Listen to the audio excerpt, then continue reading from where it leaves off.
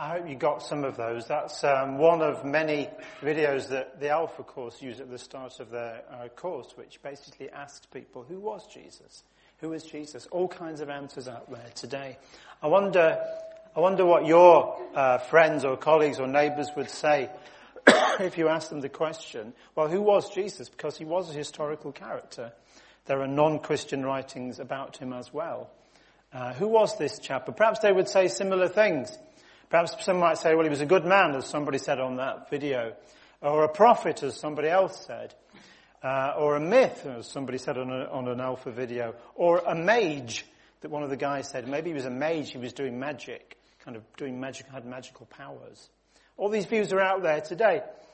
And interestingly, pretty much every other religion has something to say on who is Jesus. Who is Jesus? Every other religion pretty much has a doctrine or a teaching on who Jesus was. I wrote this a few weeks ago because I heard a debate with a Muslim scholar where the Muslim scholar was saying Jesus was a Muslim, and this is why. And we might scoff at that and say, well, hang on, that's just nonsense, isn't it? But actually, 1.8 billion people in the world believe that. So we have to at least address the question and acknowledge that that's what they think. They think that Jesus was a prophet, a precursor only to Muhammad, another prophet of God.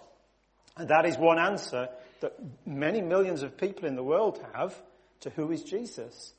Another billion people say, well, Hindus say, yeah, Jesus is a God. He is a God among many gods. So my father was a Hindu. He used to do some priestly duties. And he would say to me, well, why don't you accept my gods? Because I accept your God. And sure enough, in his household shrine, along with Ganesh and Shiva and Brahma, there's a little statue of Jesus sitting there. So he couldn't understand. Why don't you accept my gods when I accept yours? And so another billion people think he is a god among many gods. Another roughly 15 million of the Jewish race say that Yeshua was a very good Jewish rabbi and also a very troublesome Jewish rabbi. Being very good and very troublesome is actually very Jewish in itself. And so on. So the Baha'is will tell you that Jesus was a precursor to Baha'i. So a lot of people have a lot to say about who Jesus was.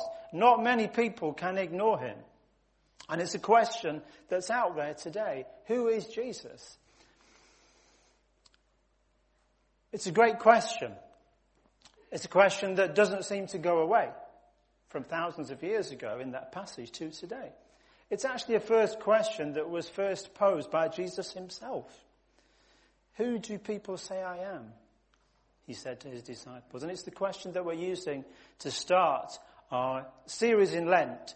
So the next 6 Sundays up to Easter Sunday, we're travelling through Mark's Gospel. Mark has written a kind of a journal of Jesus' life from the end of his teachings in Galilee, the end of his ministry in Galilee, to his journey to Jerusalem, and then the week in Jerusalem leading up to Passover. And we'll go through this. Perhaps you, in your readings at home, can work through Mark's Gospel at the same time in parallel. That would be a good thing to do. In the house groups, we'll have studies also following these 6 sermons, these 6 stories of Jesus leading up to the cross and the resurrection. Okay, so let's jump into it then. It started out like just another roadside chat. It could have been a sunny day, could have been hot, I don't know. Perhaps the disciples were getting stones in their shoes as they walked along this dusty road. But it didn't matter because Jesus is here. Jesus is with us and we're spending time with him. He's got time for us and we're having a good conversation. So Jesus and his disciples went on to the villages around Caesarea Philippi. On the way he asked them, who do people say I am? Or what are people saying about me? What are people saying about me? He asks the disciples. It's a safe question because it allows them to say what other people are saying. Well, just as I've done this morning, what do other people think? It's a safe and a comfortable question. And the disciples answer it thoughtfully, thinking, Jesus is asking our opinion. That's good. Let's give him a thoughtful answer. Not expecting the next question. But really, this question was just a precursor for the second question. I like to think that Jesus was walking along and saying, what do people say about me?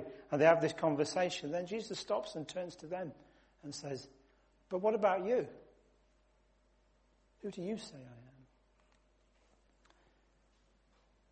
What about you? He stops and turns to them. Who do you say I am? So there's two questions here.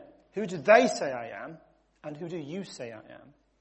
And in the spirit of that passage, we'll pose the two questions again today. Who do they say I am? We've already talked about Muslims and Hindus. Who do they say I am? We'll look at everybody in this passage. Who do they say Jesus says? And then in the spirit of this passage, I will ask you, who do you say Jesus says?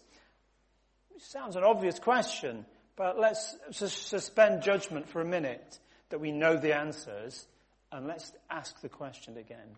So let's ask these two questions then. The same two questions this morning. And we'll ask, what questions did they make what mistakes did they make in this passage? Might it be possible for us to make mistakes, even as Christians, on who Jesus is? Is that possible? Some of their expectations were turned upside down. Some of their expectations were reversed in Jesus.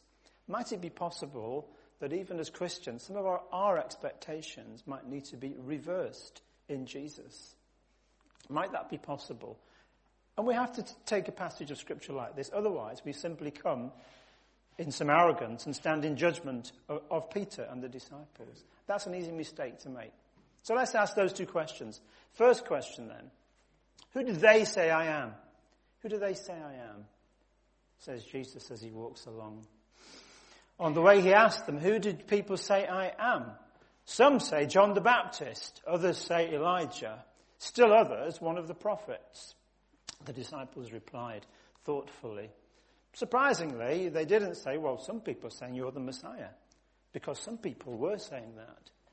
Particularly demons that were cast out were saying this is the Son of God. But they didn't say that. They gave a safe answer, perhaps a conservative answer. They said, lots of people say you're a prophet. And all of these, John the Baptist, Elijah, are all prophets. In fact, there was a view at the time among Jews that Elijah would return. Elijah, who died in the Old Testament, would return to them, who was taken into heaven, rather, who would return. It's partly true. Jesus, in a way, was a messenger of God, wasn't he? He was sent. He does come to bring some message to us. So this idea that he was a prophet, it's partly true. Do you notice something?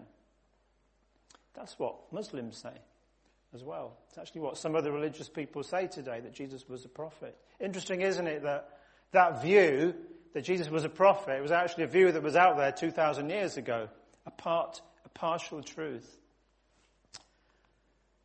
But suddenly it gets a little bit more uncomfortable for these disciples when Jesus says, but what about you? Who do you say I am? Peter answered, you are the Messiah, or you are the Christ, in one translation. Jesus warns them not to tell anybody about him. Let's look at this. What did Peter mean when he says, you are the Messiah? Was he right? Yes, Peter was right. He was right. And yes, Peter was wrong. He was completely wrong. He was completely right and he was completely wrong. We'll come to that. But what is a Messiah? A Messiah in the Old Testament was anyone who was anointed with oil, and it could be any king or priest back in the Old Testament. But towards the end of the Old Testament, the phrase Messiah, and in Jesus' day, took on a new meaning, a specific meaning. And so in Jesus' time, when they talked about Messiah, it meant someone who was not only anointed, but empowered to do something, to make changes, to deliver Israel from its enemies. In the Old Testament, again, David repeatedly, and David was the best king they'd ever had, David repeatedly delivered Israel from the Philistines, time after time after time, delivered them from oppression. So their idea was that this Messiah will deliver us, in this case, from the Romans and from our unjust leaders. He will establish a fair kingdom, a righteous kingdom. It was a political name as well as a religious name, which is possibly why Jesus rarely used it of himself. He rarely calls himself Messiah, because the word came with so much baggage. But the disciples and Jesus, as we find out, are actually on completely different pages. What the disciples mean by Messiah is very different from what Jesus means by Messiah. We'll talk about that. But first, I'm just going to go on a little distraction, a little walk, okay? This is not in the main line of this sermon, but I think we should deal with this. It's a question that people ask, which is why in the Gospels, particularly Mark's Gospel, why does Jesus often tell people not to say anything? Came up at our house group this week, where somebody said, why does Jesus say, don't say anything? Well, why is that? So, let's just go down a little rabbit hole for a couple of minutes, and then we'll come back to the sermon, okay? We will step back. So walk with me if you will. Don't tell anyone, says Jesus. Don't tell anybody. And frequently we see that Jesus heals people. He says, don't talk about this. Don't tell people. Frequently he silences demons who would say, you are the Son of God. And Jesus says, you will be silenced. Or other times, people who recognize him for who he was, like in this passage. When Peter says, they say, you're the Messiah. And Jesus says, don't tell anybody. And as early as next Sunday, when we talk about the transfiguration, in that passage, we will also see the line, Jesus warned them not to tell anybody about this. Why? What for? Isn't that counterproductive? Surely people need to know about Jesus. Isn't it good news? Don't we want people to know good news? So theologians call this idea of Jesus silencing people, they have a name for it. They call it the messianic secret. Good name, isn't it? I actually wrote an essay on this 6 to 7 years ago, so I went back and had a quick read of it as well. The messianic secret, particularly a theme in Mark. Why did Mark especially report this, where Jesus silences people? There are several reasons, and all of them could be true, I think. The first one is, actually the disciples didn't get who Jesus was. They didn't know what this word Messiah meant. So if they went around saying, he's going to deliver us from oppression, from the Romans, Jesus doesn't want them to do that. That's not what I want you to say. You're not ready. You are not ready to talk about me at this point. Another reason is Jesus didn't want his signs and wonders to overtake his message, which is to bring us into a relationship with God. And so he says, people, don't talk about all these healings and miracles. This is just a sign. It's not the main event. Don't talk about this. And the third reason, which has been again put forward, which I think is also very believable, is that Jesus had a timeline, he had a schedule. He had to do his ministry in Galilee, he had to travel to Jerusalem, and it has to be in time for the Passover. And he doesn't want anything to disturb that. If people had started talking about him perhaps overthrowing Romans, goodness knows what, maybe even he could have been arrested before Jerusalem, who knows? But Jesus was in control of that timeline, and it had to happen in this way. Okay? So there would come a time when Jesus will say, at the end of Matthew's Gospel, go now into all the world and tell people of this message of repentance, of baptism, of forgiveness. But even then, in Matthew 28, he says, but wait, go to Jerusalem first, where you'll receive the Holy Spirit. Then you will be ready. So there's this idea of Jesus preparing his disciples in the right way before letting them loose. Okay, so let's exit the rabbit hole and get back on the road, okay? So that's just dealing with that. So we're back on the dusty road. Was Peter right when he says, you are the Messiah? Jesus warned them not to tell anybody about him. Jesus then began to teach them that the Son of Man, that's himself, must suffer many things and be rejected by the elders, the chief priests, and the teachers of the law. It's an incredibly detailed prediction that Jesus gives. It says, the Messiah that I'm talking about will have to be rejected by the elders, the chief priests, and the teachers, and this Messiah that I'm talking about will be killed. And after 3 days, he will rise again to life. And he says that he spoke very plainly, he made it very clear so they couldn't get it wrong. So Peter, he was right in Messiah, but he was completely wrong in what kind of Messiah? Completely wrong. The disciples' declaration, you are the Christ, you are the one who will deliver us, who will save us from oppression, turns out to be not the kind of Messiah that Jesus was talking about. And for the first time in the Gospels, Jesus explains what Messiah means. I'm not going to be that kind of Messiah that you want, that kind of God that you're looking for. That's not what I am. Okay, so their response is really, what are you talking about? God, heaven forbid, that's not going to happen. Jesus, don't talk like that. This is worrying. Heaven forbid, they say. Or Peter took him aside and began to rebuke him. But when Jesus turned and looked at his disciples, all of them, he rebuked Peter. Get behind me, Satan, he said. You do not have in mind the concerns of God, but merely human concerns. This is horrific for the disciples. Never heard anything like this. This isn't a Messiah. What are you talking about? This idea of a suffering servant. Isaiah 42, this is my servant who I've chosen, in whom I'm delighted. That's not what they want.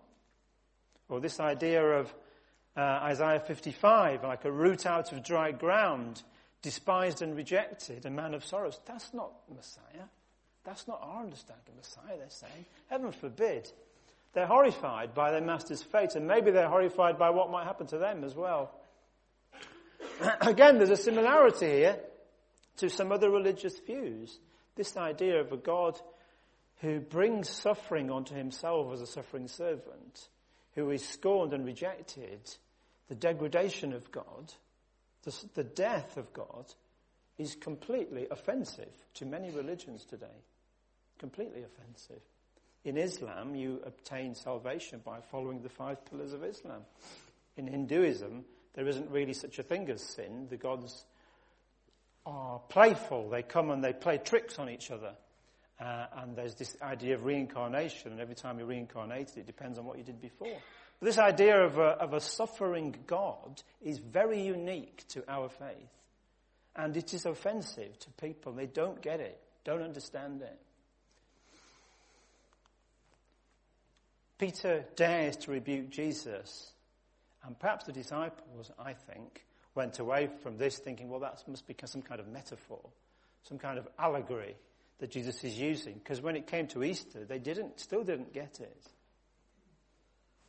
So that's who do they say I am? We've looked at who do they say I am, from people on the Alpha video to other religions to all the people in this passage. Who do they say I am? But now, for the next few minutes, let's look at this question. In the spirit of this passage, who do you, not the disciples, who do you say I am, says Jesus? Who do you say I am? So now we're still walking along the road, but perhaps it's more like a road like this. And Jesus is turning to you and saying, who do you say I am? What's your answer? Just give you a few seconds. If Jesus was asking you that question today, what would you say?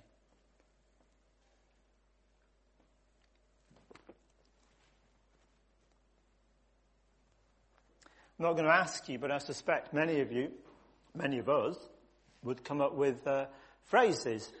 He's King of Kings, he's Lord of Lords, he's Lord of my life, he's my Saviour, my friend, he's God incarnate, he's the Son of God, he's the creator of the universe. All of those phrases are true, and yet, are they not simply names? Names of God are good, but don't we have to go beyond a name to know who somebody is? And if I said to you,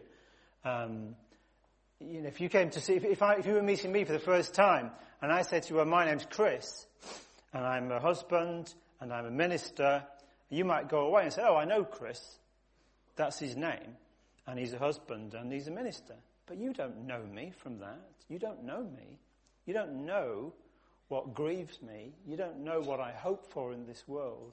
You don't know what I'm looking to try and achieve. You don't know what brings me joy. You just know names. And names are good. Names of God are good, but they're only a starting point. So Jesus says to us constantly in our lives, who do you say I am? Or more specifically, do you know who I am? Do you really know who I am? See, the disciples, they were physically with Jesus, weren't they? They slept alongside him, they ate with him, but even they got this wrong.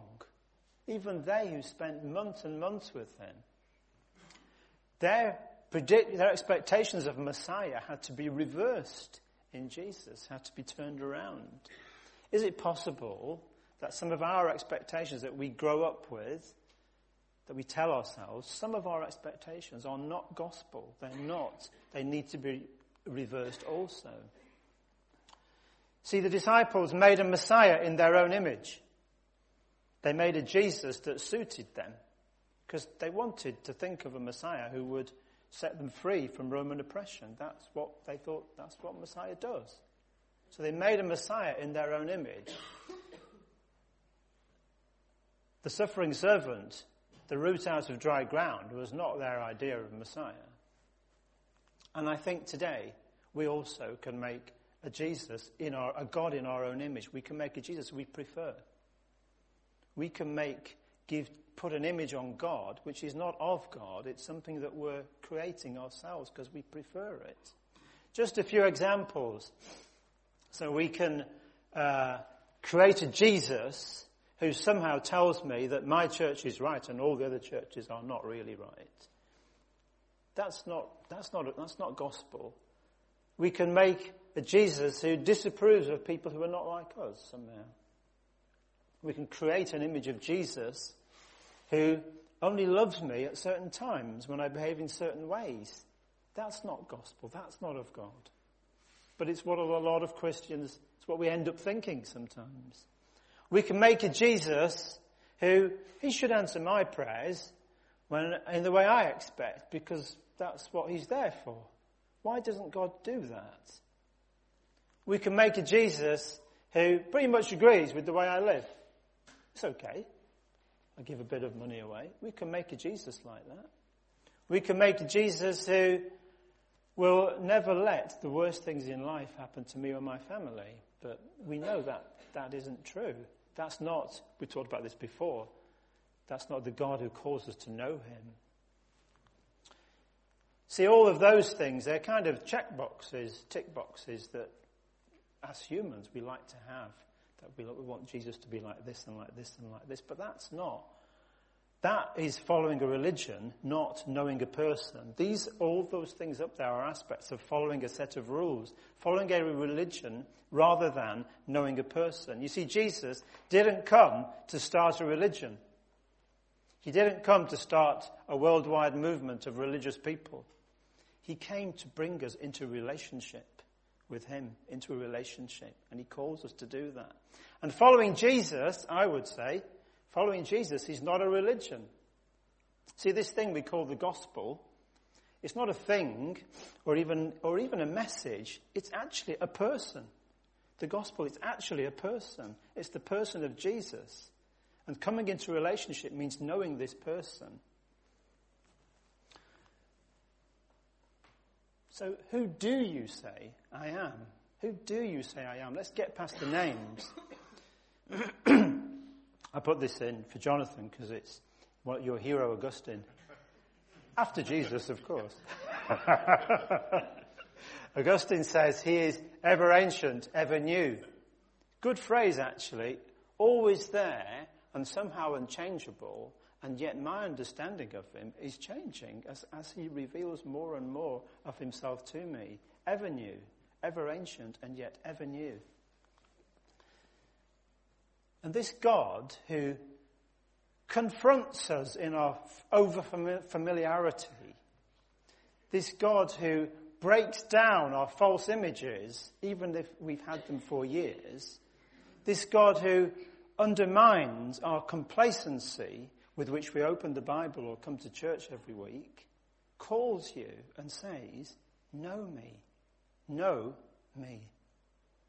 Don't just know about me, that's good, but know me. Don't just know the names of me, that's good, but know me. This is the call to Christians. This is the unique and ridiculous privilege that we have as Christians.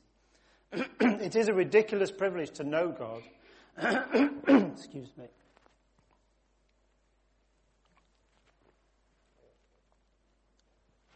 It is a ridiculous privilege, which, again, to many religious people in the world would be an offence. You can't actually know God. Yes, that's what Christ came to. That is the message. Knowing Jesus is what it's about. Not knowing about him, not even knowing his names, but knowing him. And there's encouragement even in this passage. Even in this passage. You see, what you will see in this passage is Jesus rebukes the disciples' understanding of Messiah, but he does not rebuke their exploring his identity. And as you go through and look at the conversations that Jesus has with his disciples, he's always encouraging them to ask questions, even through mistakes. It's okay. It's okay to get this wrong, as long as you're continuing in this relationship. You will know me. He stays with them in the struggle, and similarly, God stays with us in the wrestle of knowing him more deeply through our Christian lives. And sometimes it is a wrestle. And sometimes we have to put aside old ideas, what I would call false idols or sacred cows that we've held onto for years. They have to be broken down. Someone once said, only when the kernel of the seed is broken can it give birth to new life. And it's okay to keep finding new questions that we can't answer, which we do in our Christian journey, which I certainly do. It's okay if we don't know the answer, as long as we know the person who has the answers. It's even a sign that we are trusting in God more and in our rationality less. Spoke about this a little bit in December.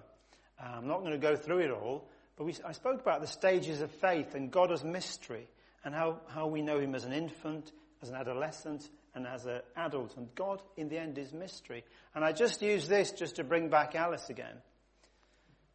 There has been an alarming increase in the number of things about which I know nothing, she said. There's been an alarming increase in the number of things about which I know nothing. But that's okay. As we go through our Christian lives, God reveals more of his mystery to us, and it is mysterious. And we don't always know the answers, but we know the person who has the answers. So just to bring things to a close then, who do you say I am? Don't think of it as a question which you have to answer right now fully. It's an ongoing question. That's the wonder. That's the journey that God calls us to. Know me more. No, know me more. Now, know me even more. It's an ongoing question in our lives. That's the wonder of our faith.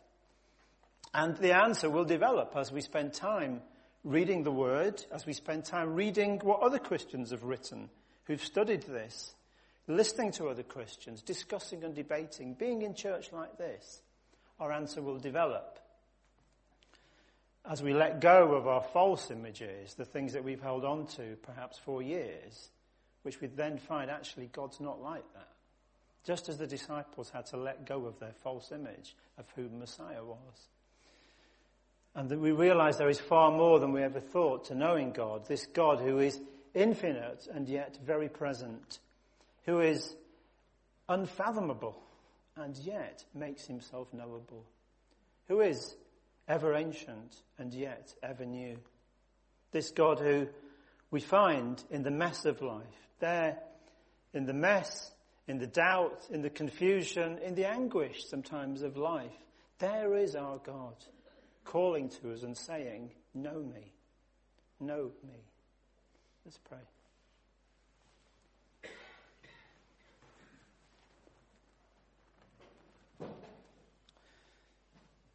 Father God and creator of this universe, Lord, there is so much to know. Thank you, Lord, that we as a people here today want to know you. We want to know more of this God, Lord, who calls us. Lord, I just pray, Lord, for those perhaps today who don't know you. Help them, Lord, to take this step, to know this God who is a servant, who comes not not to crack the whip, Lord, but to wash our feet. And Lord, I pray for all of us here, Lord, who know you already, but we want to know you more. We want to know you more deeply, Lord. We want to wrestle with those words, with those texts, with those discussions, Lord, with those prayers that will bring us closer to you. I pray, Lord, that this week, this month, this year, Lord, you would, for each of us, Lord, you would call us closer to know you, to know something new about you. And we ask this, Lord, because we are sons and daughters who want to know our Father. Amen.